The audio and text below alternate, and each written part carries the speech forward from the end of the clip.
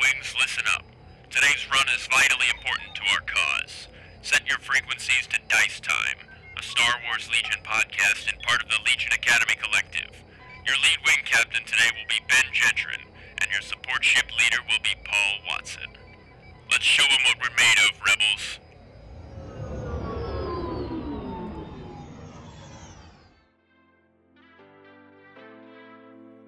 Hello, everybody. Welcome to Dice Time. I'm Ben Jetron.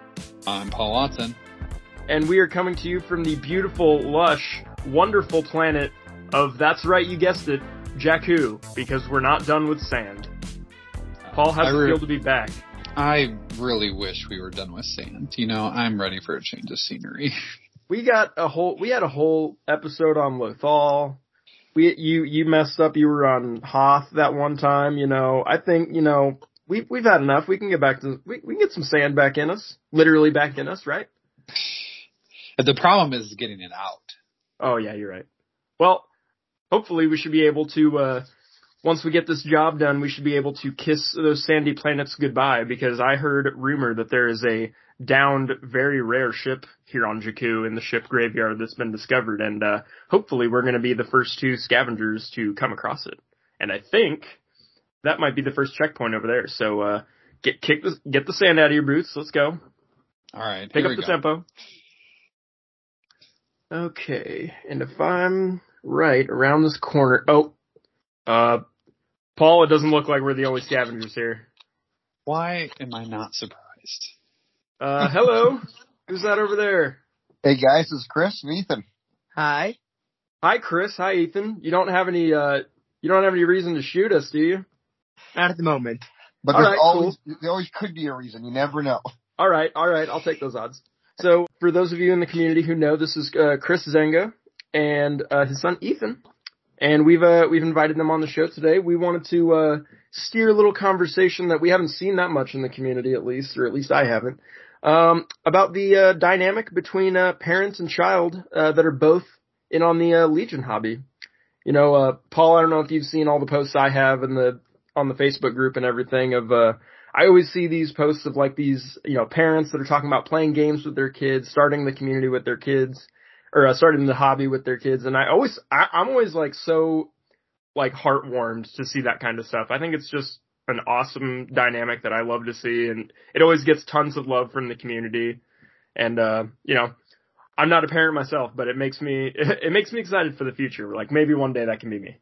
Yeah, no, I'm with you. I really love seeing those posts when they pop up, and you know, my kids are a little younger, so can't really quite grasp the full game of Legion yet, but like you, it gives me hope that maybe that's in my future one of these days. So Chris, Ethan, for those of you who, or for those of us out there that don't know who you are, do you mind giving us just a brief little description, like who you are as far as like the Legion community goes? Yeah, for sure. I have been around since day one, or before day one, actually. I was building terrain for the game the moment I heard about the game, and really kind of got on board with all the socials early.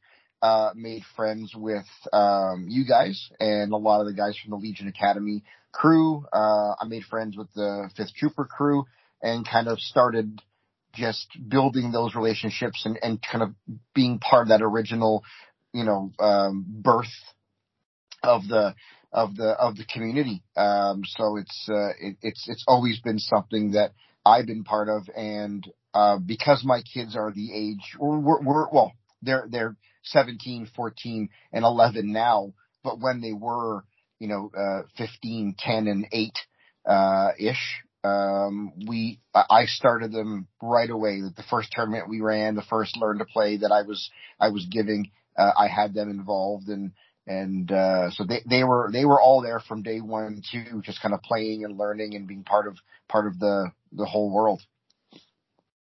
That's and really I'm assuming you guys were all Star Wars fans before that.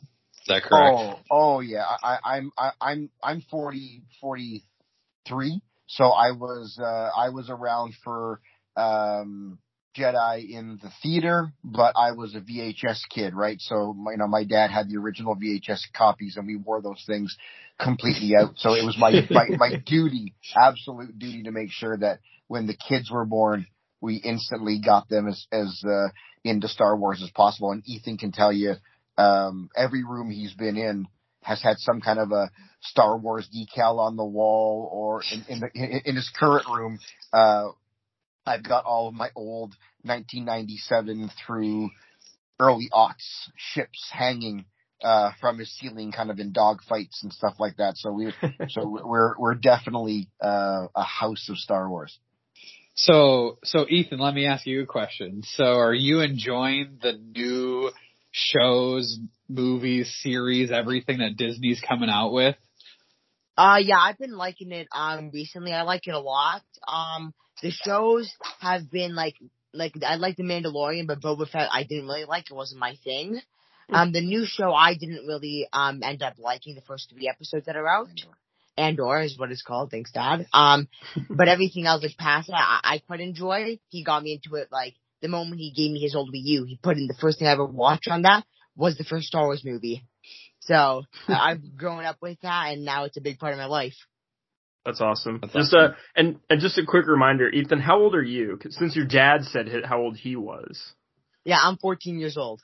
Cool. So when Legion started, you would have been 11? Yeah, I think so. Yeah. Yeah, because we're going on year 5 now, is it? 4 or 5, yeah, somewhere in that Yeah. ballpark. Yeah. But Ethan has got a mind for this kind of stuff. Like well, again, we've all talked in our private chat, so you guys know that I get worked up when I can't figure out the best list to build, the best plan of attack. It's a downside for me. I overthink it. Whereas I'm constantly saying to Ethan, let me check the rule book, and he'll say, it's this. And if you tell him a rule once, he'll remember the rule. So for the most part now, I lean on him. When I say, oh, this guy's got sharpshooter 1, he'll tell me what it is without me having to even look up the rules. So it's a literal the student has become the master situation. That's awesome. Yeah, because I was going to say, that's also, for at least a plus in Ethan's direction, being in since day 1 is a lot easier to manage the rules, because you only have to learn, when the game first came out, you only had 20 keywords to learn, and then with each expansion, you only have to learn 1 or 2 more. So as they progressively come out, and we've talked about that before, the dynamic of all the rules, as if you start the game right now versus if you were there day 1. So I mean, yeah, it's a better traction to have been. The longer you do it, the longer, or the more retention I feel like you kind of have for the rules as they start to come out. So, Yeah, Ethan, were you? Oh yeah. No. Sorry, go ahead. I'm just gonna pick up this piece over here. You say whatever you say whatever you were gonna say.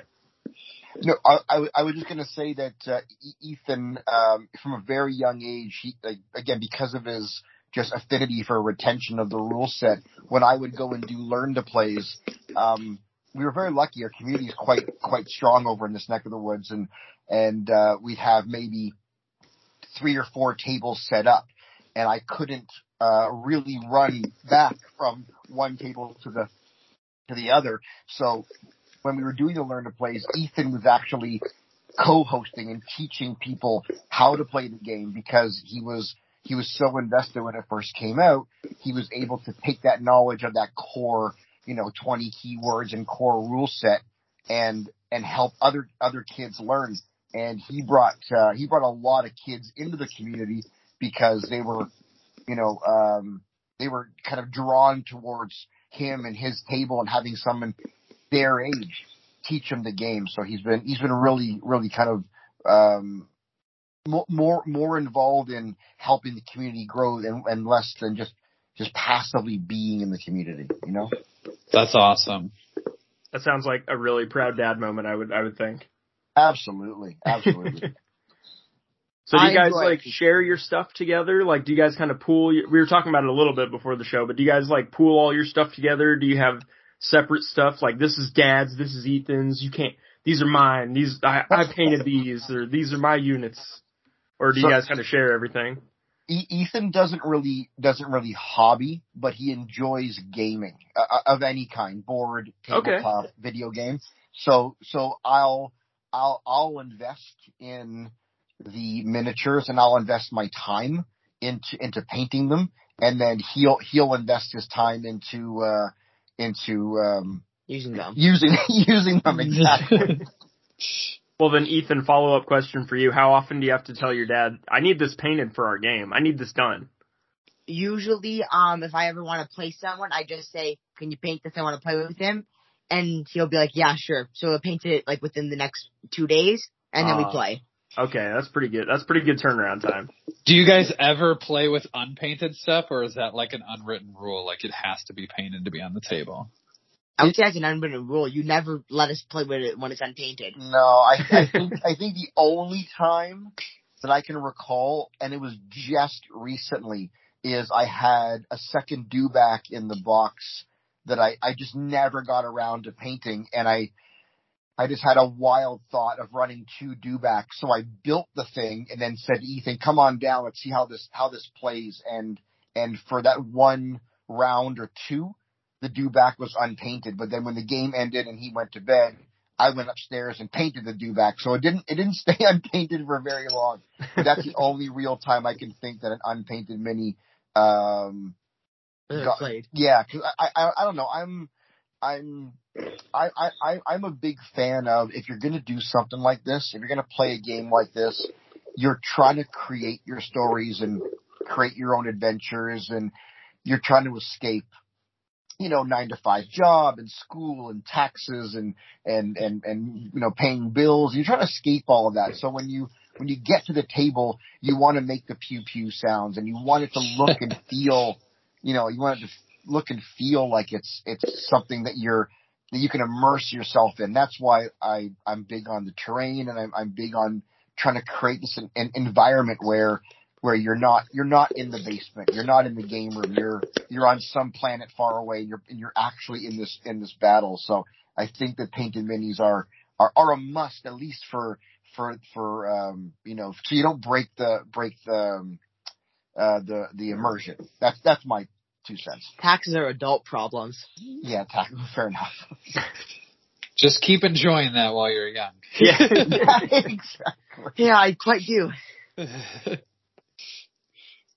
Yeah, so I mean, it's been a while since like the games obviously started and all that. There's been a lot of games that have happened over the course of all of that. You guys have had a lot of history, years off and on playing the game. Just like as a general, and this is going to feel very open-ended, but just like, how do you feel like this has been as like the father-son kind of bonding together experience, like overall? Is it like the hobby itself? I mean, you guys said you didn't do the hobby so much together so much as you played together, but like kind of just in a general sense, like how has that felt for you guys? I mean, I think we're our family dynamic with all of our kids is we are really big on tripping together, and we love Disney and doing Disney together. We love movies, and all of my kids kind of love a certain type of movie, and we're really big on doing these things together and experiencing these things together. When Star Wars hits the theater, all 5 of us are going to the theater, and so we are at its core that kind of family where we do these things together. And this is just a natural extension. It's a game which we already game together. It's Star Wars, which we already Star Wars together. And it's really an opportunity to just kind of further the family dynamic. And that's from a parent side of things. Like I think at the end of the day, there's a fine line between, loving your kids and wanting to spend time with them, but your kids can't really be your friend because you still have to be their parent, right? So this is a nice way to kind of, put down all of those rules, get to the table, toss some dice, and Ethan can talk smack, and I can talk smack, and even though it's still father-son, there's a definite competitive smack talk nature, and it's as if he was anybody else in any tournament, just having a bit of good-natured ribbing. And that's my perspective. I don't know how you. Yeah, I think it's fun because, well, you work again, 9 to 5 job. You're busy. You have to come home, cook. So whenever we get to spend this time to play together, I really think it's a fun time where we can just both relax and do something we both like. And you spend so much time painting and all this, so you also get to take pride in this. And I get to watch you have a glowing face when we're playing with this. There it is. That's it. I like that. I like that perspective because it's really interesting. Your take on what your dad is like, right? All the things that he does, and that's really awesome for you to say. And I bet it makes him proud to hear those things. Oh no, so. It's nice when it's I think as a parent you say to your kids, like, you don't understand, but you will, or you don't know what we have to do, or you don't know what it costs to do this. And they don't know. A lot of times they just don't understand what things entail. And when he says you work all day, you come home and then you make dinner. I do all the cooking in the house. So, you come home, you make dinner. Mom helps them with the homework because she's a teacher. So she's the brains. So I leave that to her, and I do other things around the house, and he is aware of all these things that are happening around him. Laundry is done, food is made, the house is cleaned. He gets where he needs to be. So for him to say, I appreciate that moment that we can just both take a break from our lives and have some fun. It's nice to hear because it shows me he's aware and he understands what actually goes on in the world, and that you need to stop and make time to do things like this. And it's important. It's important to do that. So if he knows that this free time doesn't come arbitrarily, but you have to work for it, set aside time for it, work a 9 to 5 job to make the money, to have a bit of extra spending cash to buy these minis. It's all part of the journey to get to the table. So it makes me proud to know that he understands what goes into those hour or two, couple times a week of father-son time, Yeah, I was going to say, that's really awesome. I was going to say, it's awesome to hear how much you both enjoy that, because I think too, as a parent, it's one thing we're always trying to, do what's best and show our kids the way, and we hope that some of it might sink in at some point. And, it's really awesome to hear from both of your perspectives, some of that coming out, right? We're trying to teach healthy coping mechanisms, right, for our lives. Listen, I'll tell you this, and you guys from our time with the Academy, this better than anybody. If you roll dice like I roll dice and you don't have good coping mechanisms, you are going to be in a dark place for a lot of your life. Well, you've been better recently when we got to play. I got all shitty stuff on the red die. You got everything on the white die. So this is true. I have been getting better rolls, but it's definitely it's a teachable moment, and it's more of a do as I say, not as I do, because I definitely want to Francis the table a lot when I'm playing this game. I try to keep it in check as often as possible. Well, that's really awesome. And yeah, and just piggybacking off of what Paul said, I think that's really awesome and mature of you, Ethan, to give that kind of perspective and to see that kind of stuff going into it. And if you grow up that fast, be careful, you're going to start paying taxes soon. Listen, I hope to God that's not true. It's just an inevitability, but you can avoid it for a bit longer. Let me enjoy playing ball outside and going biking with friends for a bit longer. Yeah, you got as long as you can, bud. All right, let's break this up with a little bit of just some quick little cues I have in here. Yeah, I'm forgetting names. Ethan first. I was gonna say Zenga, and then I'm like, I guess that's both of you. Ethan first, then Chris. Favorite faction that's available in the game right now? I think it's probably gonna be the bounty hunters, because I think like how my dad at least paints them, they look awesome, like super dope. And I think how he uses them in, like for strategy, I think it's just a cooler way that you're gonna be able to like adapt it to the game. That's Cool. what I think. How about you, Chris? Favorite faction? Oh God, this is some Sophie's Choice shit right here, but I really feel like my heart is always going to be Empire. It's where I started, and I'm a huge Palpatine fan, just in general. But like we were saying before we started to record the episode, I bought into the Syndicate, and I've been playing this kind of Bosk, Cad Bane, Pike, Black Sun mixed, list right now, and there's just man, the Rule of Cool. It's just so cool. I didn't think anything would take my love away from the Empire, but just having these guys on the table, they were a blast to paint. I had so much fun painting every single faction. It didn't feel like batch painting. It felt really, really good. So I definitely got, I gotta go with Ethan. My love right now is the new Syndicate stuff. See, anyone that was wondering why I asked Ethan first and then Chris was because Ethan's answers are all going to be prepared. Chris is still thinking about it by the time Ethan's done his. Yes, that is 100% right. So I'm buying him time. Yeah, I appreciate it. Favorite unit that's in the game. Doesn't have to be in the favorite faction that you mentioned, but like, what is probably your favorite unit that you've played in the game right now? I actually don't know this one. Well, it can be a figure, it could be a mini. Then it'd be, I think it has to be, what is it, Luke.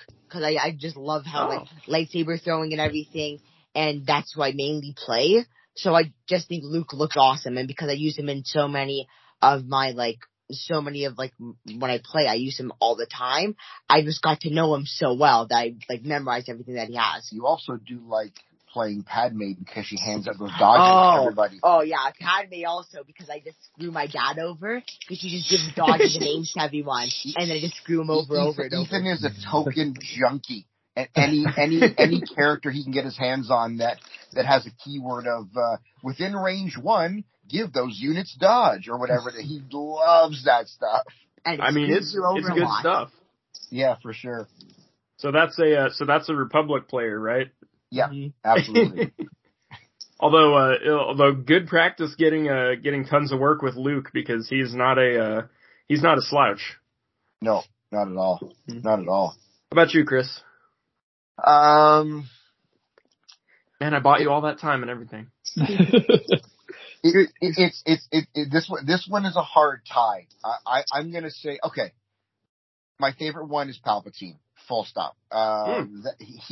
If he gets close enough, he will make your day miserable. The what is it? Now you will die card is just, it's stupid. It's just stupid. And especially if you're playing a skirmish when there's not a lot of guys on the field. You get him in there, and now you'll die, and you will die. Everybody will absolutely die. So he is by far my favorite miniature ever. Honorable mention definitely goes to Death Troopers, because there's something about when they came out at the time, they felt very OP. I know that now the game has progressed to a point where they're not as badass. They're not as badass as they were, because there's more available to, counter them and fight back and throw dice back at them. But I still feel like having Krennic and 2 sets of Death Troopers on the table is just intimidating. I don't know if it's all the black. I don't know if it's that they're larger mini than the other ones. I don't know what it is, but there's something about that wave of Death Troopers marching at you that I think maybe playing against newer players might have a little bit of intimidation factor. Similar to playing against tanks. If you don't have any vehicle experience and you see, double saber tank or double and double any vehicle really. I think it's intimidating to see that on the table. I think Death Troopers do that similarly, that in the same way. I was going to say I agree, just because Death Troopers are very fearsome looking. Also, my favorite trooper, or my favorite Empire trooper, I should say. Yeah. They definitely hold. Well, you said like they would probably be intimidating for new players to come across. I would argue they're also intimidating for players who have played the game since the beginning or since they came out as well, because of the reason you said. When they first came out, they were like the hotness. They were the meta. They were so scary because they were so good, and Pathfinders, which were supposed to be their mirror, were so not. Yeah. So they definitely ran the table for a little bit of time there. So that'll definitely bring the PTSD out of anybody who's like, oh crap, I remember you. Yeah, and it's cool because I think we were talking. It was I guess the last world. I guess it was Adepticon, where we saw stuff on that live stream that, like, someone brought triple FD cannons. Like, what in the hell? Like, we're seeing things now that are clearly showing that it doesn't matter what you think the meta is. There's enough miniatures available to the people at large that you can expect to face off against anything. And I definitely think the rule of cool is absolutely in play now more than ever, because I don't know. I can't even give you a good example of why it's happening. But it used to be this kind of 13 act, 12 act, naked stormtrooper, Darth Vader, type list, and it was boring, but lots of dice being thrown, and it was the most efficient way to win.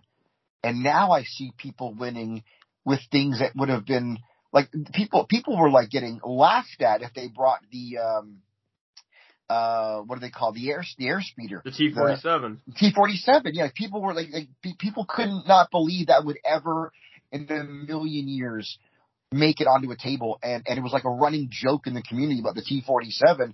And like I said, someone brought 3 FD cannons. So look how far we've come as far as what the community feels that they believe they can win with, or at least are making the attempt to play with something that would not be your bread and butter gun line or naked trooper multi-act line. It's just I think it's inspiring might not be the right word, but it's motivating. It's motivating for me to get back into the scene and play tournaments again, knowing that I'm not going to walk into a game of the exact same list doing the exact same thing, because that's the new meta. I don't know. You can correct me, because you guys are way more in the tournament scene than I've been, but I don't. I don't know if I'd say that. I just don't know that the meta. I don't know that the meta matters. That we should hashtag that. Does the meta matter? Oh, now you're on the right. Now you're on the right show. I don't know that it does. I really don't know.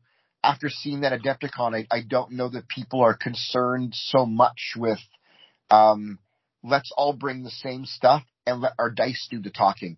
I think we're seeing this kind of resurgence of, wow, this is a really cool model. I put a lot of effort into building it. It was really hard to build. It was a difficult model to build.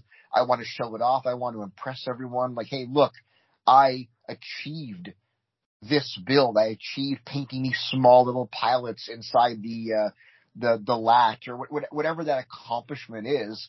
I think more of us are looking to get those things on the table to kind of just show off what we managed to achieve artistically. Yeah. And that has nothing to do with meta. And again, I can't speak on it because I haven't been to tournaments since really the pandemic, but I feel this is a thing that's happening, you know? Well, I was going to say we could speak to it a little bit, just because I know Paul and I have each won events with lists that were like unique. Like no one else was running this kind of list at the time.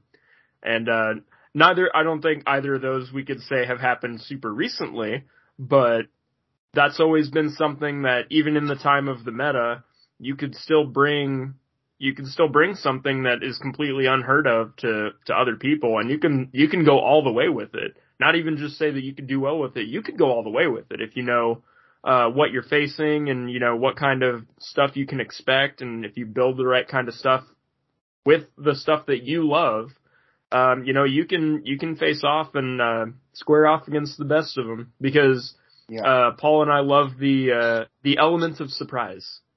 Yeah, and I don't, again, I wouldn't want to put words in anybody's mouth, but like I can only imagine someone like Luke, for example, who's you know been the world champion for so long and played all the different variations of the game there is to play. I can only imagine that someone like that playing at that level would have retained interest in the game when he knows he could be staring down the barrel of something that he's never played against, or he hasn't played yet, or his dad hasn't played against with him. I think that you know from a professional gaming standpoint, you want to keep your pros in your game. You want to keep the guys playing at the highest level. You want to keep them playing at the highest level, and I think you need them to feel excited to come back and go, oh wow, I might. What did Evan bring to Adepticon? Like a lat with Vader in it? Like, Yeah. what the hell? Like that must have been just awesome and horrifying the first time he dropped that, and he went to the finals with that thing. And that's like, I think, again, not speaking for the community, but I think that's the kind of stuff that'll keep the elite players in the community, fighting in the community, creating better players playing against them.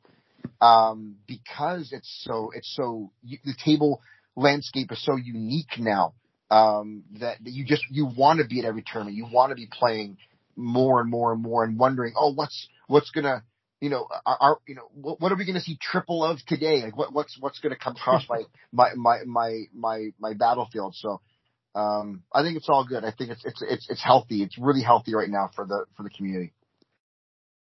And not to linger on this one too much longer, but I think Battle Forces also do wonders for that as well, because it brings back units that like nobody's really using in huge force, like the Blizzard Force. You know, how many snowtroopers do you have painted up before Blizzard Force dropped? Probably 1 to 2. Now you need like 4 of them, you know, to make your Blizzard Force list. It's like or maybe you had 4 of them beforehand, and now you're like, awesome, I get to get all of them on the table. I'm so excited for this now. Oh my gosh! Once we get all that stuff out, I have so many snowtroopers. Snowtroopers are my absolute favorite core unit, because the flame trooper with spray, steady was a game changer when you could move, take a little pot shot and move back into cover. Oh my gosh!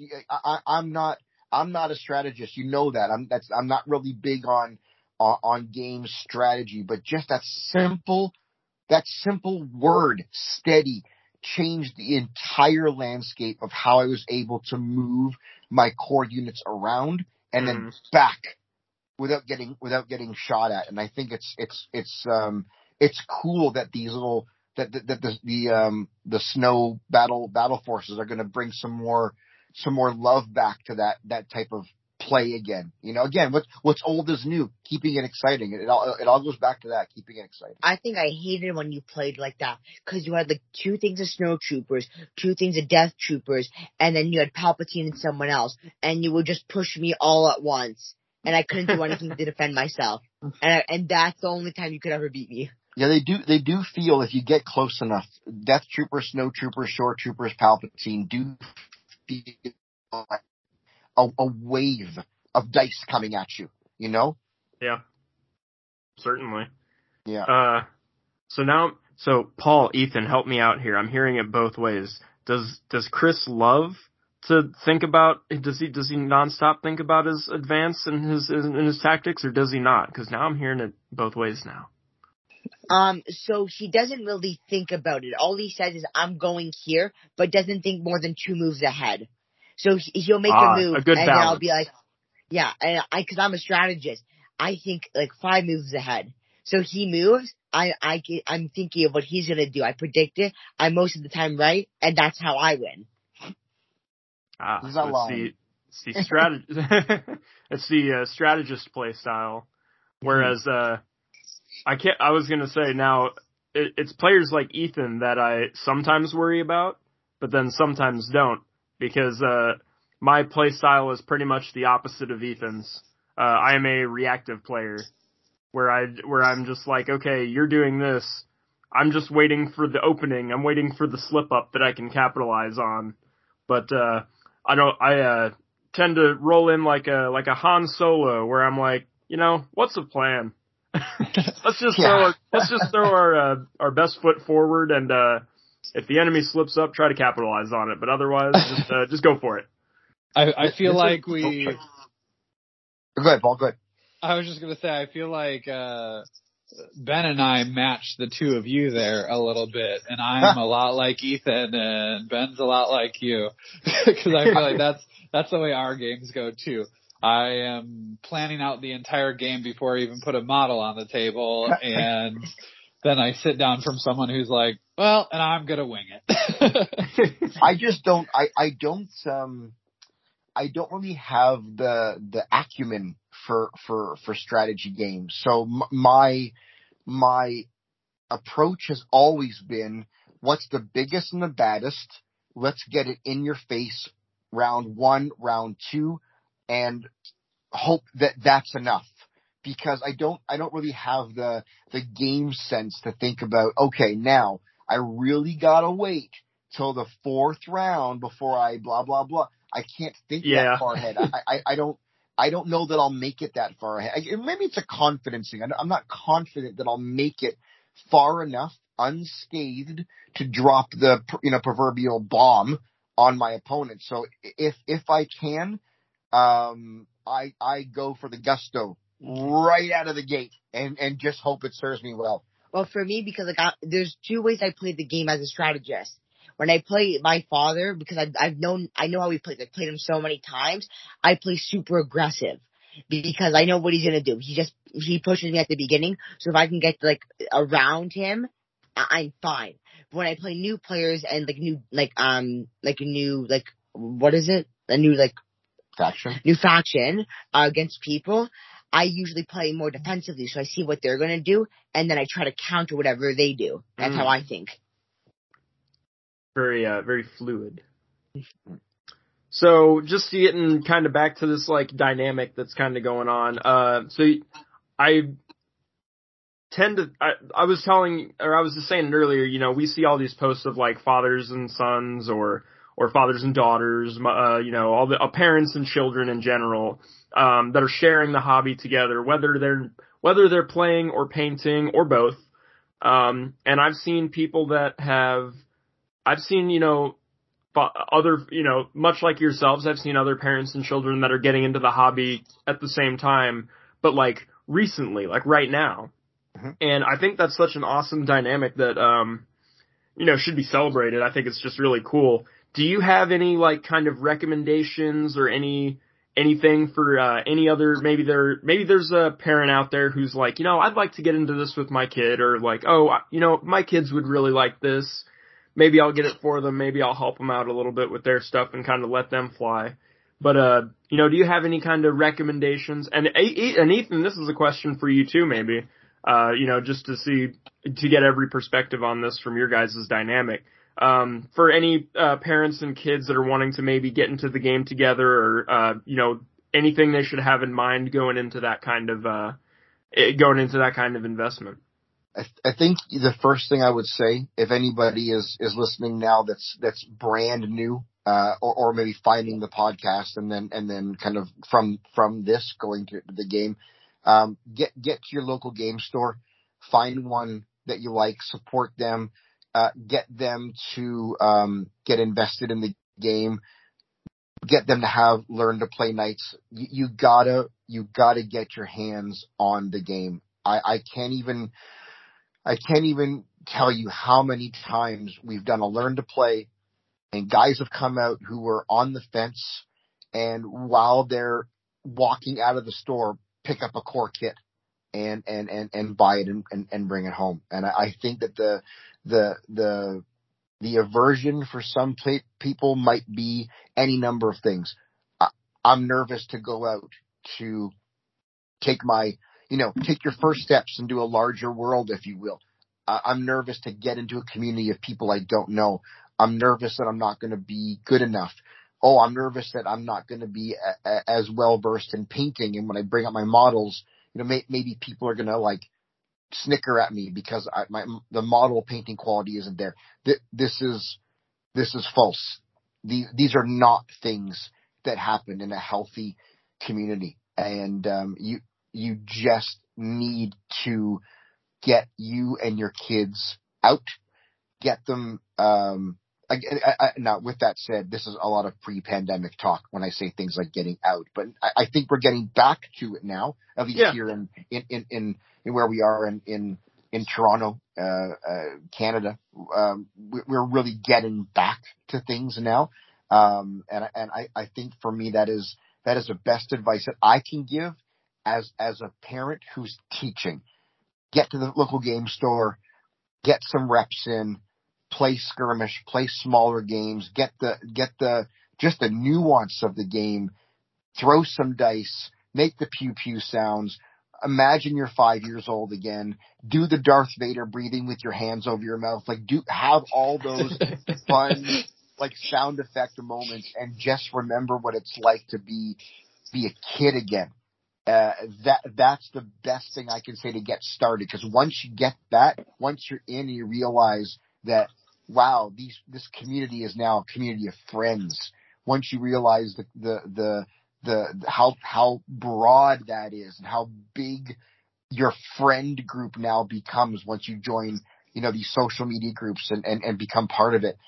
Once you feel like it's something that you belong to, the rest will come. And even if you never win a game or never win a tournament or never get a Worlds invite, it doesn't matter. You just got to get out there and roll. Get out there and just roll some dice and have some fun. And that's my angle from a parent.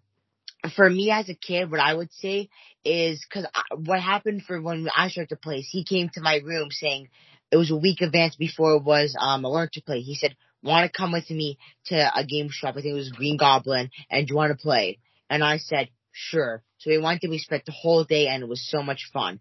I think, as a kid, if a parent or the adult that you want to go play with them, if they come to you, want to spend time with you, most kids, I think, if you guys both enjoy, would want to play.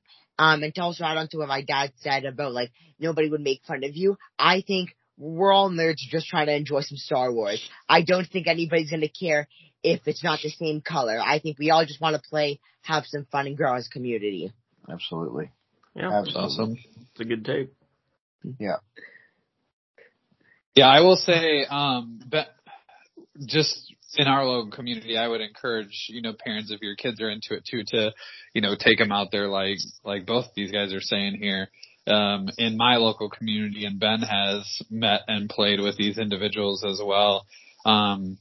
We have a young man who I want to say he was 8, 9 when the game first started. Oh yeah, I know who you're talking about. And has been coming out with his dad. And I will tell you right now, I don't know if every event that he comes, I think he has won best sportsmanship every single time that he comes out. And he's such a joy really to good. Yeah, he's really good. Not just best sportsman, but he's also really good. Yeah, he's awesome to play against. Yeah, it's just awesome to have him part of the community and watch him grow and learn every time he comes out.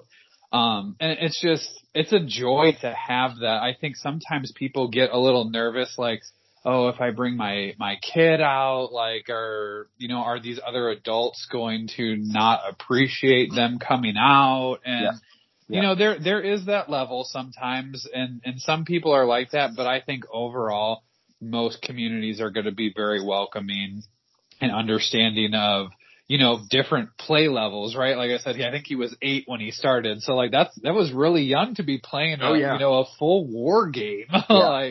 multiple hours, a whole day long, but it's been awesome to have them as part of the community. So I completely agree. Get out there, meet new people, play some games, and Skirmish wasn't around when the game first came around. Right. So Skirmish is a great way to do that, right? Because you can play, a game in an hour and a half, and then be done. So yeah, I was faking it. I'll touch on this real quickly. I was faking it, and I was setting up tables with Luke and 2 Rebels versus Vader and 2 Star Trooper units. Like literally, it was 3-on-3, and we were doing that way before Skirmish was even a word in our collective vocabulary, because that was the best way for them to go, okay, all I need to worry about is the data on 3 cards. And you could pick it up and you could read it, and you could read it again and read it again and read it again. And no one was gonna tell you to speed it up or whatever it was. And all you had to do is get the hang of 3 units, 2 of them being cores. So they worked, the exact same. So you only had to really understand 2 units. And then by the 3rd game, we brought in an RT and some bikes, just so they could learn things like compulsory and things like that. And I think that's the way to go, is start really small. And for the community at large, I've never experienced this. So, I assume this happens everywhere, but everyone should want kids to come to tournaments, because that's how your game will survive. Those Absolutely. Kids playing they're the future. They're the future. Like it sounds so cliche, but you need to get those kids playing, because, and I know this is a Legion podcast, but like if they walk away from Legion and walk into Crisis Protocol, Battle for Middle Earth, Warhammer, if they walk into some other interest, you've created that spark, and you've got them to go into a game store and play more miniatures games. And if it's not your game, that's cool. Let them find their own game. But you need that young blood to come in and play. And I brought Ethan to every tournament. I signed him up as a player. He played against guys 3 times his age. There was no quarter given. There was none asked. If there was rules questions, they would always oblige him, but they would treat him as an opponent and play him as an opponent. And by the 3rd tournament or so, I got a game. He was winning. Ethan was winning because they didn't treat him like a child, or they didn't look at him as a guaranteed win. And that's when the shift happens, when they don't see an 11, 12, 13-year-old and go, that's a W for me. It's not. And no one ever thought it was. And it was really nice to kind of see this acceptance of a child, but treating him as an equal on the battlefield. And that is something that, just go back to your last question, moms and dads, you will see this. You can bring your child, and it's okay that you're not playing at the same table. Don't worry about it. Let them be. Let them be on their own. Let them experience the game without you there. Let them meet new people. Let them lose. Let them get beat hard, because it'll just build the character, and they'll want to come back and get that victory. And there's no safer place that I can imagine than a group of guys just like us, all wanting to have fun and kind of create memories and build camaraderie. That's a big thing with me also, because we went to a tournament with, I think Luke Still's the world champion for Legion. Yeah, he was. And I was playing, I versed, I think, 3 guys, and I won 2 of them, but I lost 1. And I was versing Luke. And I thought I was getting a bit cocky, like, let's see how well I can do. I got my ass beat to a pulp. But that's the thing, though. That's why I keep on wanting to play, because eventually I want to play him again, and eventually I want to win against him. How many kids? That's a noble ambition. How many kids are going to go up against a world champ and say, I got a shot just like you did? I thought I had a good shot. I was a cocky kid, and then I get my ass beat, and I never forgot. And the next game I played was against my dad, and I could not think about our game. I was just reviewing me and his games I had. I remember it. I was gonna say, that's a haunting experience to play against a champion and be like, dang, I was gonna say that's a tall order for you, but I wish you luck in that. I don't have my ambition set that high. I don't know that I need to go fight the world champion. I'm not even brave enough. Well, the problem is that we've known the Cooks for a long time, and they're just good people. So as intimidating as the thought of playing the world champ is, you know that deep down inside that world is a good guy. Yeah. Well, the reason I also love that tournament was a special thing for me because this is when I fell in love with Legion. It was once after I got my ass beat by him because then I said I want to beat him again. That's why I wanted to play. But at the end of the night, I didn't win, like I didn't get onto the bracket to win a prize, but my dad did. And he said, you get to pick the prize. So I came home with a Funko Pop of Kylo Ren fighting, it was one of those red troopers. Fighting the Praetorian Guard. Praetorian Guards. And I walked home with that with the biggest smile on my face. That's so cool.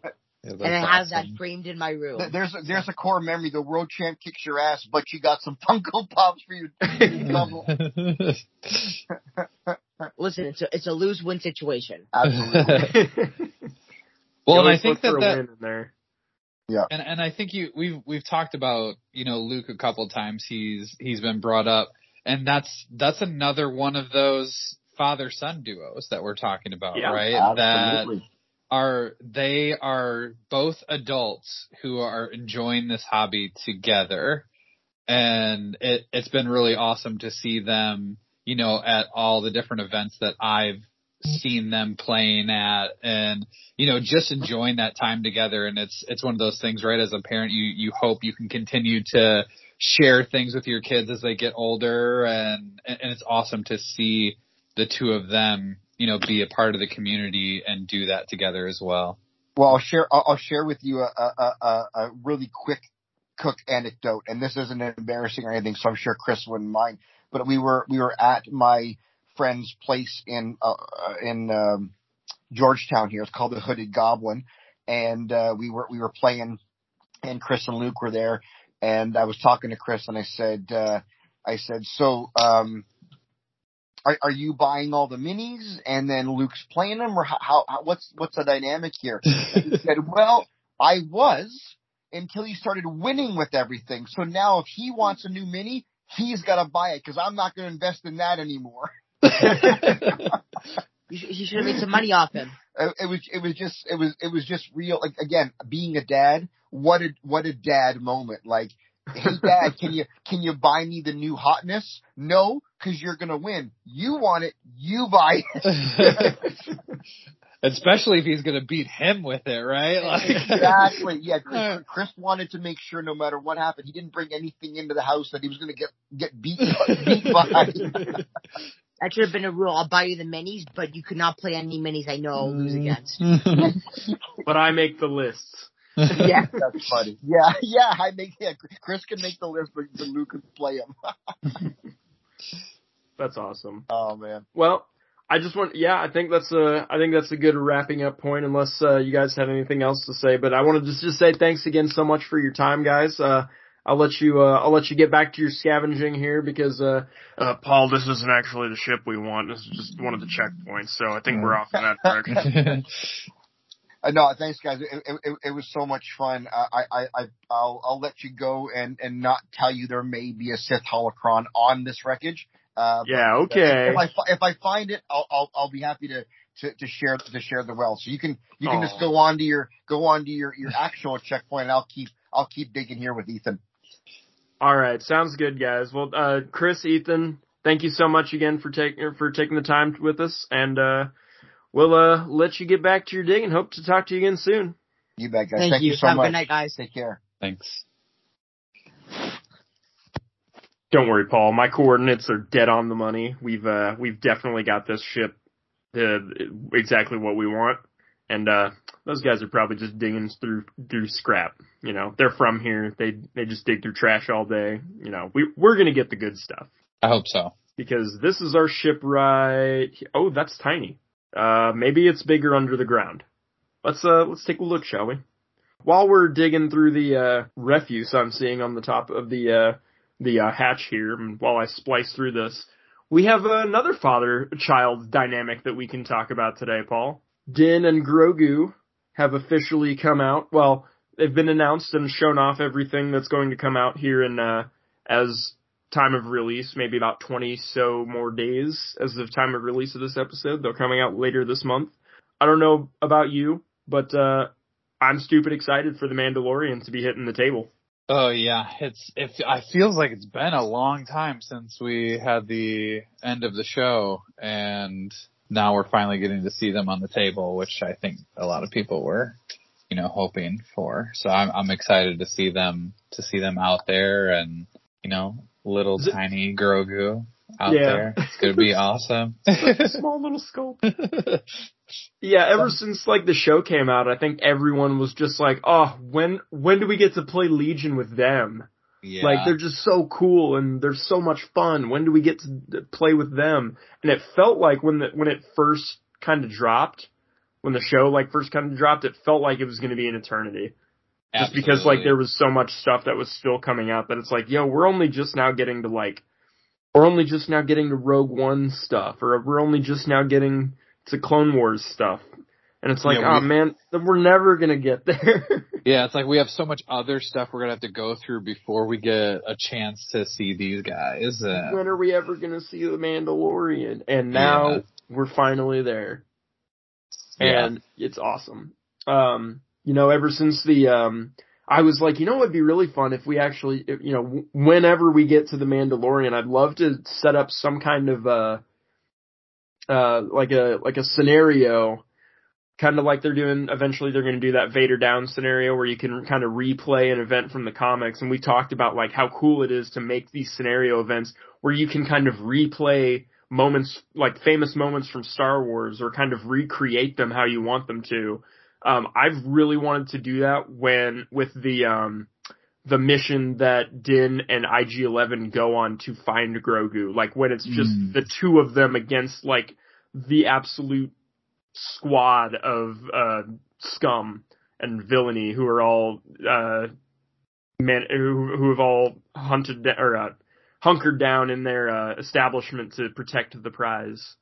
And so that's and IG-11 was also announced as well, who's going to release alongside IG-88 in their same box because they're just so similar. Yeah. So that's something that you can kind of recreate on the board now, just in the regular game, is kind of put Din and IG-11 together and kind of get them back to back and doing that awesome Star Wars action we all know and love so much. So we'll just kind of touch on Din right now. He is a mercenary. He is a merc that you can take into either the the Rebels, different R, and the Empire. And there are different ways that you can kit him out. Obviously, he comes with tons and tons of upgrades that you can give him. There is also, as we mentioned, a very tiny baby Grogu, arguably the smallest sculpt in this game. Officially, at least. And he can only go if you bring him with the Rebels. Because the second that Din's finger touches tiny Grogu's finger, he's no longer working for the Empire anymore.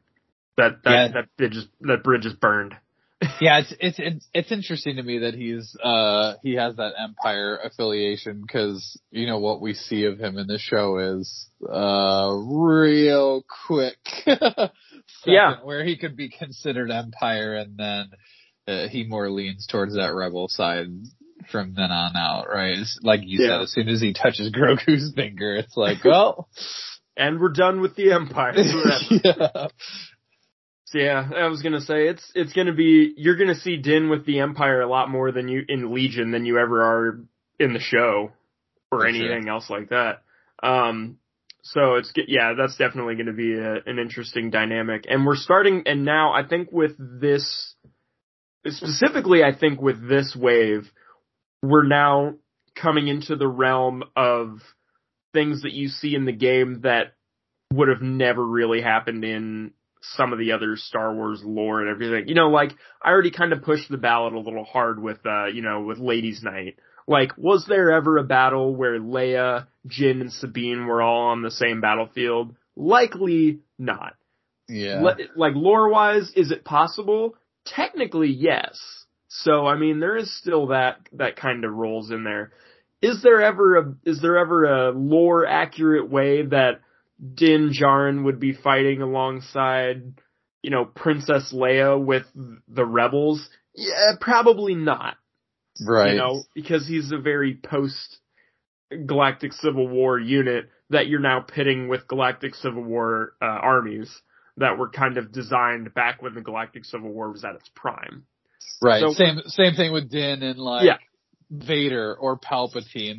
Exactly, because they're dead by that point, Right. Would you really see that happen? I mean, technically Din probably was alive at that point, but right. So it's not very we're starting to go further and further from the narrative, lore kind of immersiveness that you can see from that in any given table, I should say. I won't say in general because obviously, we're adding battle forces in there and there's always been crazy, maybe I brought my Hoth list and you brought your Tatooine list and would this battle ever happen in Star Wars? No.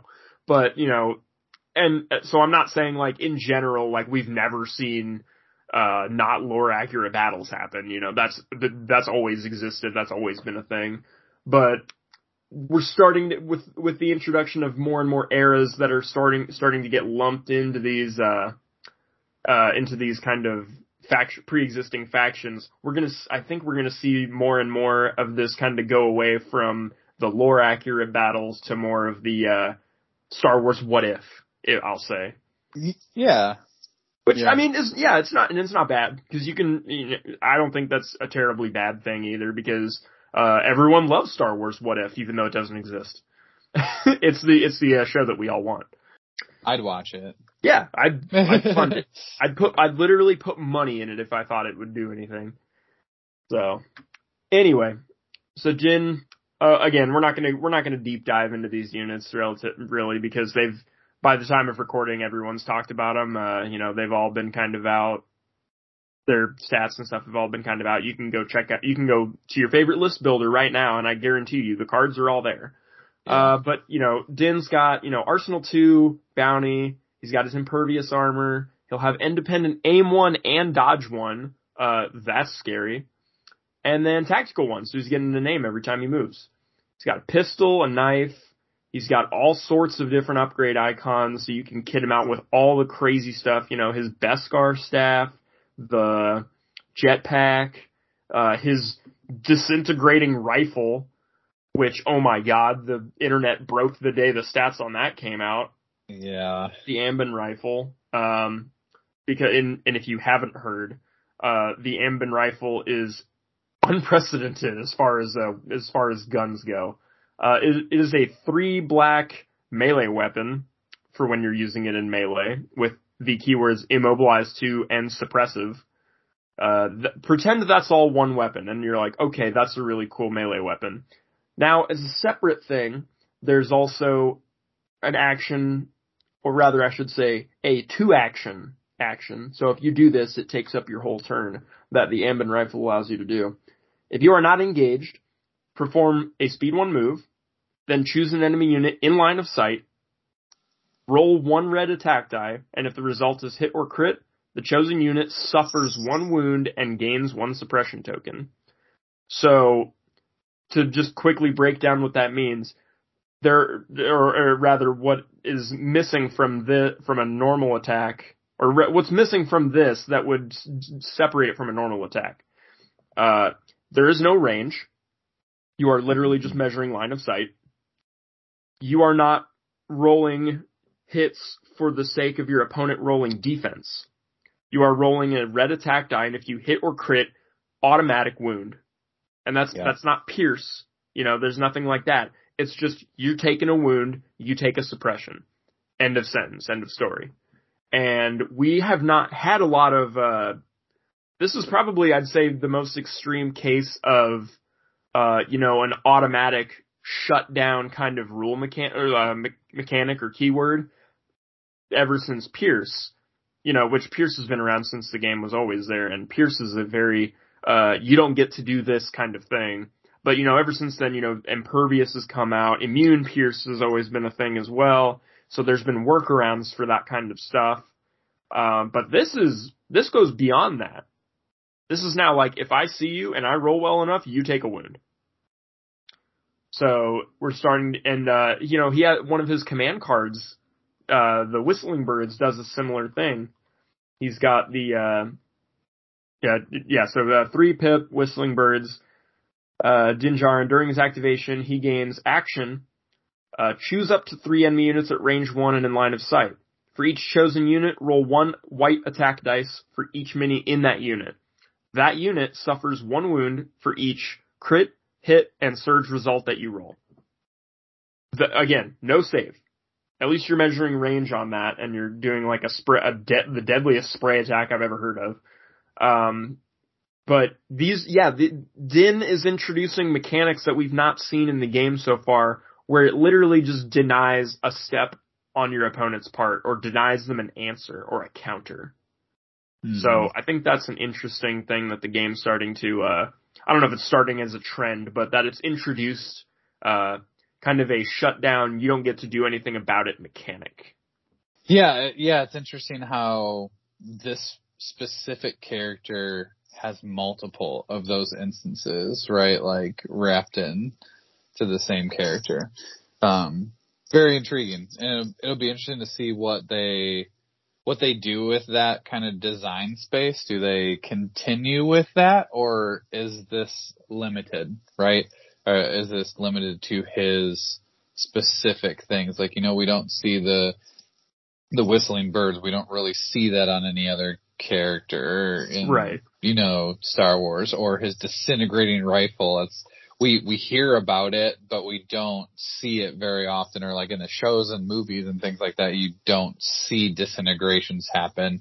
There's the iconic line from Vader, that says no disintegrations. So we know it exists, but we don't see it very often. So it'll be interesting to see if other, characters will gain some access to that, or if this is one of those that will be limited to him. Personally, as a Yu-Gi-Oh player, I've seen firsthand what a game looks like when the entire meta just becomes, my goal is you don't get to play the game, and it sucks. So, I'm really hoping that this is a kind of reserved for Din kind of mechanic, where I roll my attack dice, and based on what I roll, you lose, kind of deal. Not like you lose entirely, but like, you don't get to do anything about it. You have no counter. You cannot do anything. 'Cause like, that's kind of what Yu-Gi-Oh is right now. It's to a point where it's like, if you're playing it in events and stuff, literally your goal is to play as much of your game and literally stop your opponent from playing. Like, and it's not fun by any means necessary. Do I try to get people to play Yu-Gi-Oh with me? Absolutely. But we play a much more fun version where we're playing with, archetype cards and not trying to play a meta. And I don't want to see Legion get to the point that Yu-Gi-Oh's at, because competitive Yu-Gi-Oh is not fun at all. And I would never dream of playing in another event for that game. And I don't want Legion to become that. And if we see mechanics start to go to a point where where we're going to more mechanics that are denying your opponent the ability to play, I'm going to be worried for the competitive scene of what that's going to look like. I already know Din's going to make a huge splash in the competitive scene when he comes out. Everyone's going to be excited to put him on the table. He's a revolutionary Star Wars icon at this point. Him and his beautiful little baby Yoda. Oh, for sure. Yeah, no, I think there's a lot of people gonna play him. It's interesting, where he fits compared to some of the other bounty hunters. I feel like, lots of the other bounty hunters seem to be a more, like ranged focused unit, where Din has the ability to have long range, but it seems like his kit is focused on more getting up in your face. Oh yeah, for sure. And so it'll be interesting to see like how he fits in with other like with other bounty hunters, right? We see a lot of like dual bounty hunter lists or, and just where he fits in with those other characters. Like we talked about ones that maybe don't fit in lore wise, but you know, we're going to create that story on how they are on the battlefield together and fighting and all that, and just, be interesting to see like how that plays. And so I'm excited. Again, I talk about this a lot. I'm excited to see what people come up with these new characters. I mean, can I tell you how stupid excited I am to be playing a rebel faction and get to play, Din and old Boba on the table together? I know. It's gonna be so much fun to play characters like that together. Well, speaking of little baby Grogu, he comes as an attachment, for Din that you can take with him. Sort of like how, C-3PO is for R2-D2, or even more accurately, how, ID-10 is for Iden. So he's a counterpart for Din Djarin. Only if Din is a rebel. You cannot bring him if he is Empire. So, he gives a very cool keyword called latent power, which is at the end of your activation, you may gain 1 suppression token to roll 1 red defense dice.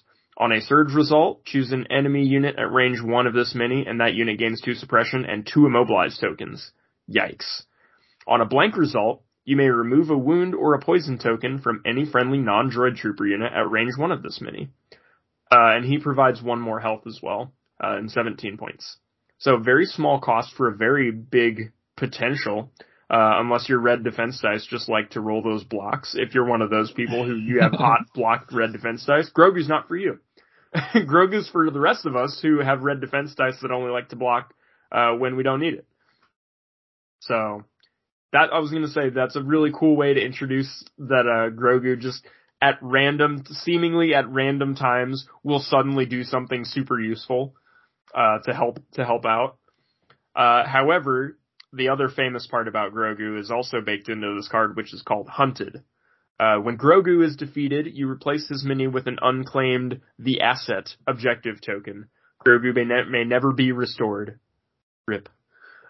Each trooper unit gains claim the action, as an action, claim the asset. At the end of the game, if an enemy unit has claimed the asset objective token, that unit's controlling player gains 1 victory token. So every game that you bring Grogu to, you're now also playing reverse bounty with your opponent.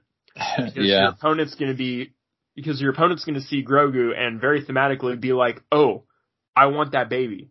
The baby you've got there, I want it.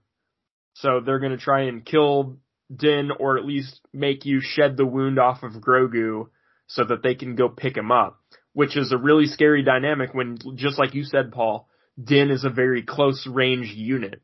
They've designed him so that he's in the fray of the enemies, launching his whistling bird, shooting his flamethrower, using his Beskar spear, and he's a deadly force up close.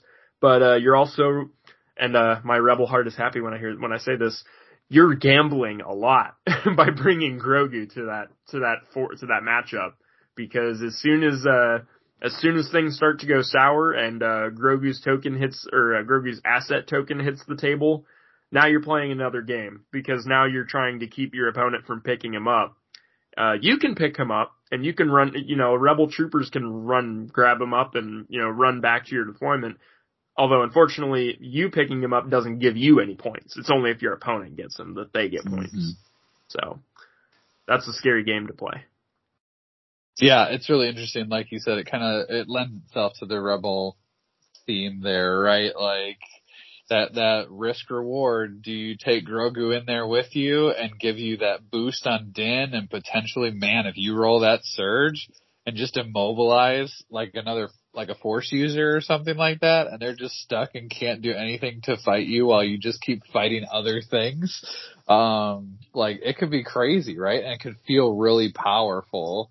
But then on the other hand, you could just lose Grogu and then give up a point. Like, do you want to even play that game? I think some people are not.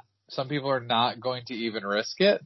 And other people are going to be like, I have to have Grogu on the table. Like, some people are going to leave Grogu in the ship. Yep, they'd be like, here's your ball. Like, please go back to the ship. You wait here. Although if you're on the fence about it so far, another reason to bring Grogu is Grogu has his own command card. So he comes with a 2-pip command card called the Hand Thing. It does not give any orders out, and this card cannot be selected during the command phase. But when a friendly unit at range 1 and in line of sight of Grogu is declared as the defender of a ranged attack, you may discard this card from your hand, and if you do, the defending unit gains 2 dodge tokens and gains deflect during this attack. Which, boy, that's awesome. Yeah. That is a really nifty hand thing. So bringing Grogu will also not only provide Din with a little bit extra health, and I say a little bit, not just meaning specifically 1, because you could roll those heals and just keep Din alive on Absolutely. those heal rolls if you're doing that. But you're also going to bring him one time super awesome defense where he's going to get 2 dodge tokens and deflect. That's big. Oh yeah, that could be huge. Like so many different, applications for that card. Because it doesn't even have to be them, right? Like it says any unit. Yeah. Any friendly unit at range 1. Right. And in line of sight. So you could have your box carrier could be Absolutely. next to it. Yeah. And they can benefit from that. Imagine your rebel core, your naked rebel core with the box having 2 dodge tokens and deflect for 1 attack. They're safe. Yeah.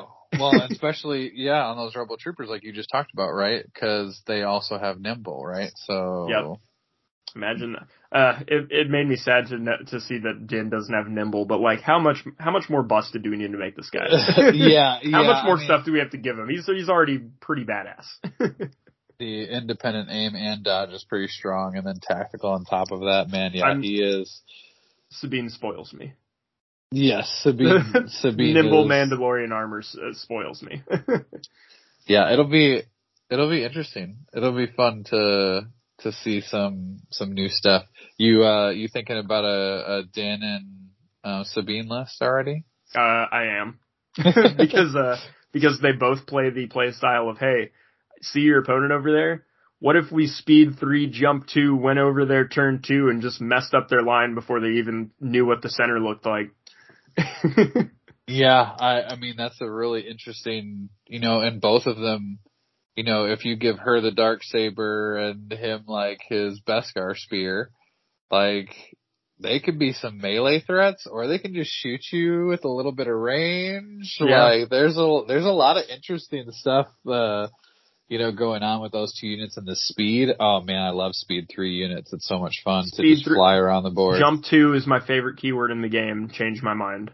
Oh no, I don't know that there is. Yeah. So I mean, like, and especially like when I play Ladies Night or something, Sabine is usually like half a Force user or 3/4 of a Force user. So when my opponent's like, hey, I'm rolling in with Vader, or hey, I'm rolling in with Luke Skywalker, it's like, I know or Maul even, it's like, I know for a fact I'm not meant to take you. I'm just going to go slow you down and hope that you're weak enough by the time you crash into the rest of my line that the rest of my line can stop you. But if I run Sabine and Din and run them both at your 1 Force user, now I have a pretty decent chance of stopping you because these are each, 75% of a Force user. Now I've got, 1.5 Force users against your 1 Force user. So now I've got a shot. Yeah. I could actually stop you and then continue to mess up your line, and that's odds I like. I'm willing to take those odds. I like those odds, as Din would say on his 2-pip command card. Alright, well, I guess we'll also just briefly touch on the IG units, the IG boys, because they're both coming together as well as part of this wave. IG-88 from the classic, Empire Strikes Back, Galactic Civil War era, who will be able to be taken in just the Empire with his armor and arsenal. Armor 1, Arsenal 2, Bounty, Impervious, because he's got Mando armor too, I guess. And Sharpshooter. Or Sharpshooter 1, I should say. And a range 3 gun and a range 4 gun and Surge Crit. He seems scary. He's about as scary as I would hope IG-88 would be. Yeah. And then IG-11 is similar. He's got Armor 1. He's got Gunslinger instead of Arsenal. He's also got Impervious. He's got Programming, which we can talk about in a minute. And then he's also got Sharpshooter 1. And he only surges Hit. And he's also got a range 3 and a range 4 option, but they're just a little different. So these guys serve similar roles, and their cards that offer that they bring to the table, both that they can both bring and that they can separately bring, play to their similar but unique play styles. Because one of them has Arsenal, one of them has Sharpshooter. One of them has Gunslinger. There's little differences there, but then I kind of think that there's a little bit of an underlying, this guy serves to do this one serves to do that. Would you agree with that, Paul? Yeah, it's very interesting. Just the minor things that make these different IG units potentially fill a different role. And so even the potential of running them side by side. And each might serve a different purpose, right? Like, even though they are both IG units. Because IG-11, as I should mention actually, can both be run in Empire and Rebels, similar to how Din can be run that way as well. So you could run, and I know people are going to do this, run IG-11 and IG-88 together in an Empire list. Yeah. And, I think that sounds hilarious and awesome. I love, Robo Bros. So that's going to be lots of fun. What are these CIS players going to do when we have IG-88, IG-11, and then, the Dark Troopers? Oh, man. Robots versus robots. Dark Troopers are going to be so good. Well, maybe you might have to start bringing your, some kind of ion grenades on your droids. Right? Yeah. So bringing ion weapons. Well, and that's fair too, like with this, right, is we have two very strong, droid troopers here that are getting added into the mix. Does that make somebody revisit Ion a little bit more? How many scary droids do we need to get introduced into the game before Ion is considered again? Yeah. Well, people thought when droids were first introduced, when the Clone Wars came out, people were, even I kind of thought, is it time to look at Ion now? Do we start considering Ion now? Because droids are a whole faction that you can stop now with Ion. And it's still very situational, I think, because you can prepare for Ion, and then you're going to come up against a clone ball, and then you've got nothing. Now you're not doing anything with that. But now, or you could play against Empire, and if your opponent didn't bring a walker, what are you doing? But now you're almost definitely going to see these IG units when they hit the table for the first time. So I think maybe if for bare minimum nothing else, if you wanted an answer for them, if you're having trouble with the IGs as they first splash onto the table and make that, known, unknown kind of impact that new things naturally do on the game, you may consider wanting to bring one source of ion or one thing that can maybe slow a droid down. If you're just wanting to, kind of keep your distance on those guys specifically. And now that those are being introduced in both Rebels and Empire, and with the addition of Dark Troopers down the line as well, you're definitely now seeing droid troopers come into more of a spotlight in different factions other than just the Separatists. So now you have more of a chance that your ion might come into play. So absolutely.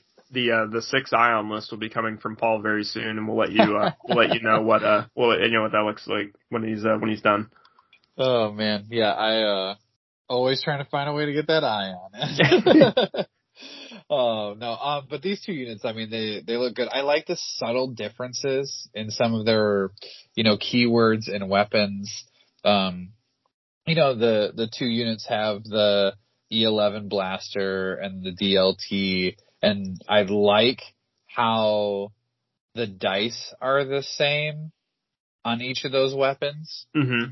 But then some of the keywords are a little bit different to make these units play just a little differently from one another. I like seeing that IG-11 has the more, he has a 4 red overpower, like, melee attack, but no arsenal, right? So that's you're in there, that's the only thing you're using, whereas IG-88 has that, versatile E11 blaster and then Arsenal 2 with its arguably, I shouldn't even say arguably, but like little weaker attack in melee, but you can still do something else, right? And shoot out of combat with that Arsenal 2. And just seeing, IG-88 probably doesn't want to be in combat, as much as like if IG-11 gets in there, you're like, oh, all right, whatever. But IG-88 is still going to be a nuisance in there too, right? So, it's interesting. It's interesting to see just like the slight variations on these and Arsenal 2 compared to Gunslinger and what that means you do with the unit, right? IG-88 with Arsenal 2, if you're at range 3, you're throwing 3 white, 3 black. Like, that's a big dice pool with Sharpshooter 1, Surge to crit. It's nice. Mm-hmm. Whereas IG-11, right, you're shooting the same, let's say range 3 or range 4, but you have Gunslinger, which is nice. Still have that Sharpshooter 1, but your die pool is maxing out at 3 dice. So even if you're shooting at range 4, you're shooting, 2 black and a white, or if you want that pierce at range 3. So IG-88 can still be that big hitter that we've seen from some other bounty hunters, like, like a Bosk or things like that at range. Whereas IG-11, I feel like is going to see more like cleanup duty. Yeah. Yeah, I can see that. So it's just interesting how, like, what role they might fill in your list. And of course for IG-11, right, depending on what faction it's in, are you in Empire with double bounty or, are you, taking that the other programming, the nanny programming, and which I was just going to go to, and as I bring that up, I do want to make a correction, unless I'm mistaken. I think you can still bring Grogu with Empire Din. I think I made a mistake there earlier in saying that you couldn't, because as I look at Grogu's card, there's nothing that says that you can't bring him with Empire Din. So if you're playing Din on the Empire, I think you can still have Grogu, and I think maybe that's that, he's maybe thematically he's still in his, should I bring him in? I have him now, should I bring him in kind of mindset. I think where I was getting slipped up was on the nanny programming. It's for IG-11 only, but only on the Rebel side, and he gains, and if Grogu's there, he gains counterpart with IG-11. I think that's where I was getting mixed up with the Rebel only thing, because only IG-11 can have Grogu if he's playing for the Rebels. I think Din can have him either way. So I think, I think I made a mistake on that one, so I apologize. It's interesting too, right? The programming, right? Because you can, IG-11 can be Rebel and still take the bounty programming. Yep. Which is the scary one. Right, so, but the nanny programming is limited to the Rebel, so it's giving, again, it's giving some interesting choices, right, on like which faction and, with all of these bounty hunters, right, being able to be cross-faction and things like that, it really opens up some different play styles. Like, you can run a double bounty Rebel list. Like, that's like, it's crazy. Yeah, it's crazy to think about, like, double bounty Rebels? That's just not what we would think when we, heard double bounty early on in the game. Oh, yeah. And the fact that you can run it in there's multiple factions that can run double bounty now is also a new thing, and that's pretty awesome. Yeah, we're getting bounty for the Rebels for the first time, and now we're able to take it double immediately. Right. Yeah. And it's interesting. Yeah. And I like that, you have Din, right? But you can also do this IG-11 build with Grogu if you wanted to, and not have Din in there. And then you could potentially have this kind of like support IG-11, with Grogu on it that could sit at the back of your army, right? And just like shoot at range 3 and range 4 and stay out of combat like Din wants to do. And try to use Grogu as more of this like support healing unit in the back, while IG-11 is just, you know, putting some pot shots downrange and, you know, killing a unit here or there, you know, putting double suppression on things. So just interesting. Yeah, I think there's a lot of cool play that's going to be available with that. Just to touch on what these programs are real quick. So IG-88, you do not need programming on. But IG-11 does have, let me verify that real quick just before I start talking too much. Okay, yeah, no, IG-88 doesn't have any, programming slot. Yeah. No AI slot. But, IG-11 does, and you can either give him bounty programming, or nanny programming. However, nanny programming is only available to Rebels. So if you're running him in the Empire, he has to have bounty. But if you're running him in Rebels, you have an option. Bounty programming is, these are both IG-11 only, so don't think that your snail tank is getting nanny programming or bounty programming. You are not that fortunate. Bounty programming is giving him bounty, obviously. He gains AI, aim, and attack. If you choose a commander as the target of bounty, all your weapons gain Pierce 1. If you choose an operative as the target of your bounty, all your weapons gain suppressive. Which, that's awesome. Because IG-11 has lots of weapons at his disposal, one of which already has Pierce, and now you're adding Pierce 1 to all of those. So now Melee has Pierce 1, which makes it just completely better than IG-88's Melee. His range 4 gun has Pierce 1 now, and his range 3 gun now has Pierce 2. And then all of this is with Gunslinger and Sharpshooter 1. And Sharpshooter 1, yeah. Yeah. So now imagine shooting it's almost like Han Solo over here with, you get a range 3 or Cassian or something, like a range 3 Pierce 2 Sharpshooter 1 shot that's going into, that's scary. Yeah. Thankfully the dice aren't that terrifying looking on it. It's just a black and 2 whites on that attack, but I mean still. Yeah, and for a 5-point programming that's 5 upgrade. Points. Yeah. Yeah, that's 110 point IG-11. Like, honestly, you wouldn't even need any other upgrades on there if you didn't want to. 110 points and just choosing a commander unit as the bounty target with all that Pierce. Yeah. Or even, depending on what you're playing against, maybe you want that suppression and just try to like slow stuff down with that Gunslinger, being able to throw a double suppression on 2 different units every shot. Oh, the suppressive in the Empire. Yeah.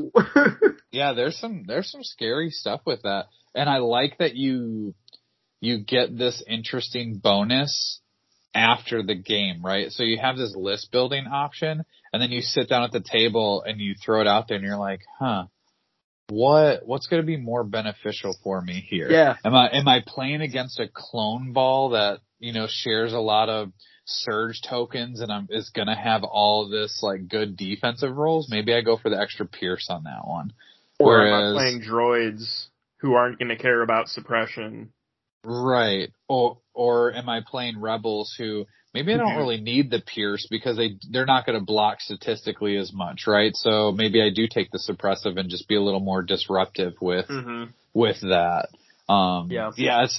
It's really interesting. It lets you kind of counterplay or play to a certain strategy when you sit down at the table and figure out what you're doing. Reactive playing. Yeah, I love it. Yeah, it's interesting, the kind of space that it has for IG-11. I like it. And nanny programming, just as a quick one, is 0 points. It's IG-11 and Rebel only. While building an army, Grogu gains counterpart of IG-11. So now Grogu can go on IG-11 like we were talking about. And IG-11 gains AI dodge move. And that's it. So it's basically just to give him Grogu. Right. And it's worth mentioning again, I think, that you are required to take one of these two. Yep. You can't just run IG-11 without one. So you will have to pick, are you taking this bounty hunter IG-11 or are you taking the nanny IG-11? Which I think they made him cheaper with that in mind. Yeah, they made him 5 points cheaper than IG-11, or IG-88 with that in mind, because IG-88's 110 and IG-11's 105. So bare minimum, you're paying, well, bare minimum you could pay 0, but you would be paying 5 points ideally on like an Empire version, to bring him up to 110, which would then make him equivalent to each other, which I think that's factored in. I think that's cool. Yeah, because I mean, essentially they're the same thing, right? Supposedly. Yeah. So, you know, it's interesting how they are so close, right, in points in some of the different things that they can do, but yet there's these subtle differences that for those who've played other games, right, you see all the different IG units and how they're just slightly different than the other one, you know, their counterparts. It's here we'll see multiple IG units, but each one will do something just a little bit different, and I like that we have these two options right away, you know, with the same model, different cards, and can do some different things. Not to mention, IG-11 has, and we're not going to go through all the command cards, but I did want to mention this one. Yes, for those of you wondering, IG-11 can explode, can kill himself upon to deny being captured. Absolutely, there's a 3-pip command card that if you're building a command hand, actually, if you're playing IG-11, I believe this card must be included. Let me double check that. When building a command hand, if your army includes IG-11, this card must be included. Yep. So if you're bringing IG-11, another cost you're paying is this is one of your 3-pip cards. Not that that's necessarily that bad of a deal, especially maybe if you have a contingency commander, that might not be the end of the world. But at the end of IG-11's activation, if he has 3 or more wounds, he performs an attack with the following weapon. When the turn you play this, like, you're not locked into this. You can play this whenever or choose not to. But, you can play this card, and he has a detonate attack so that he blasts everything. I think it's range 1 of him. I got confused the first time I saw this card, and I thought it was a melee attack because I thought the symbol was the melee symbol, and I was like, this card is so stupid because it bots everyone in melee and it doesn't even kill him. And someone corrected it for me. They were like, this is the self-destruct icon, and I was like, oh, okay, that's much better. Yeah. 3 red, 2 black, blast, impact 3, and suppressive, which that's a nasty, nasty attack. So don't be standing near IG-11 once he gets too wounded. No, it's a very strong explosion, self-destruct explosion. And even better, Paul, if you bring him with bounty programming and you designate a commander as his bounty target, guess what? This blast attack, the self-destruct attack, also gets Pierce 1. Yeah, or if you take it already has suppressive, right? Yeah. It already has. But yeah, so I mean that's a scary. We get more scary self-destructing things. Yeah, that is very scary. I will say not to go over, like you said, every card that's in here, but I like how some of the command cards that come in here can be used with either of the IG units. Mm-hmm. So some of them are for killing. Right, yeah. Some of them are specific to each of them, but then there's some crossover as well. And it's cool to see the different cards that they came out with these characters too. So again, I encourage people to go look them up there on the sites, you know. So yeah, the last thing that we'll do, and then we'll probably call it quits here because as I'm looking through this and I'm double checking with the coordinates of what I was given, I'm starting to think that we've been duped because I'm not finding any of the stuff that's listed in here. So I might. We might circle back and just see if Chris and Ethan found anything good. Maybe we'll keep that a secret, but that we didn't find anything. Don't tell them. But last thing that we'll rope through here real quick, for those of you playing at home, looking at the command cards for each of these new units, we love to, Paul. The community has always loved the absolute 100% is confirmed rule that if you see it in command card art, it is coming to the game. Yeah. And we have a little couple hidden secrets in this one. So, I'll begin with the most important one. In the hand thing, yeah, that's right, in the hand thing, in the background, you can see a downed, injured Din Djarin. So Din Djarin's confirmed. He's going to be in the game.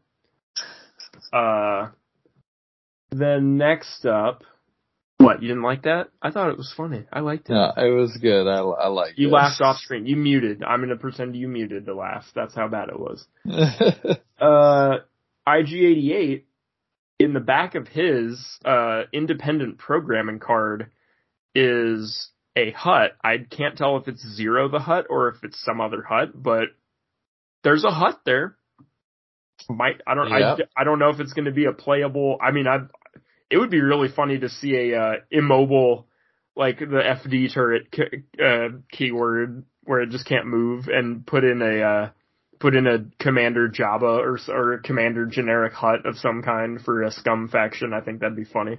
Or even they're just like slow moving floating platform that they're like sitting on. Hovering around. So that could be fun. So maybe we have a hut confirmed. I like it. And then the most important one, I think, on his 1-pip, on IG88's 1-pip focused on the kill, there's IG88, there's Darth Vader, there's Bossk. This is amazing. All these characters are confirmed. I'm astounded. But we also, in the back, have Dengar. Yeah. So Dengar, maybe next bounty hunter on the horizon for the Galactic Civil, for Empire, I should say. Ooh, buddy. I know there'd be a lot of people out there that'd be very excited to see that. I personally know them. Are you I'm one waiting of them? Well, not as much as, say, like my buddy Josh is. Josh, Dengar is like one of his favorite Star Wars characters from all the Legends lore and stuff that he loves about him. So he's like when he came to the Battlefront 2 game, he was like so excited. He was just like, oh my god, I'm gonna play Dengar like every time now. So I know he's excited for Dengar to hit the table as well. So we have that to look forward to. And one day when I get to run a absolutely bonkers Empire list where I get to just run nothing but the bounty hunters and no other units, when I get to run the whole Empire Strikes Back lineup. Oh, that'll be so much fun. The bounty competition. Yep, I personally can't wait just because I want to see how they put the two of them in the game together as Forlom and Zuckuss. I really want to see how, if they do counterpart shenanigans, if they make a unit of bounty hunters where it's like the two of them together in a unit. I'm very interested. Yeah, I'm very interested to see like what they can do, but I know that there are a lot of people who are very excited to finally see IG88 in, adding Din in the game and Grogu, a ton of people who, have watched the show and have been, been super hyped as that, we went through that, all together, and being able to play with those models is going to be so much fun. So yeah, I'm excited. All right. Well, I think that's a good place to call it there, Paul. We've appropriately gone over the time we told ourselves we would do, but, it wouldn't be dice time without it. Absolutely not. And it wouldn't be dice time if we didn't walk away from this whole venture, with less credits than we began with. Yeah, I was going to say empty-handed, worse for wear, full of sand. Thank you so much for bringing me here again. Well, thank you for joining us on this adventure.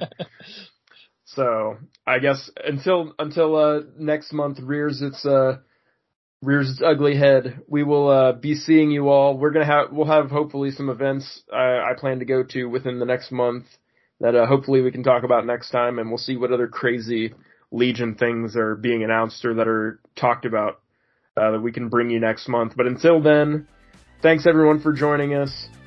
Hope you all had a dice time with us today. I'm Ben Jetron. I'm Paul Watson.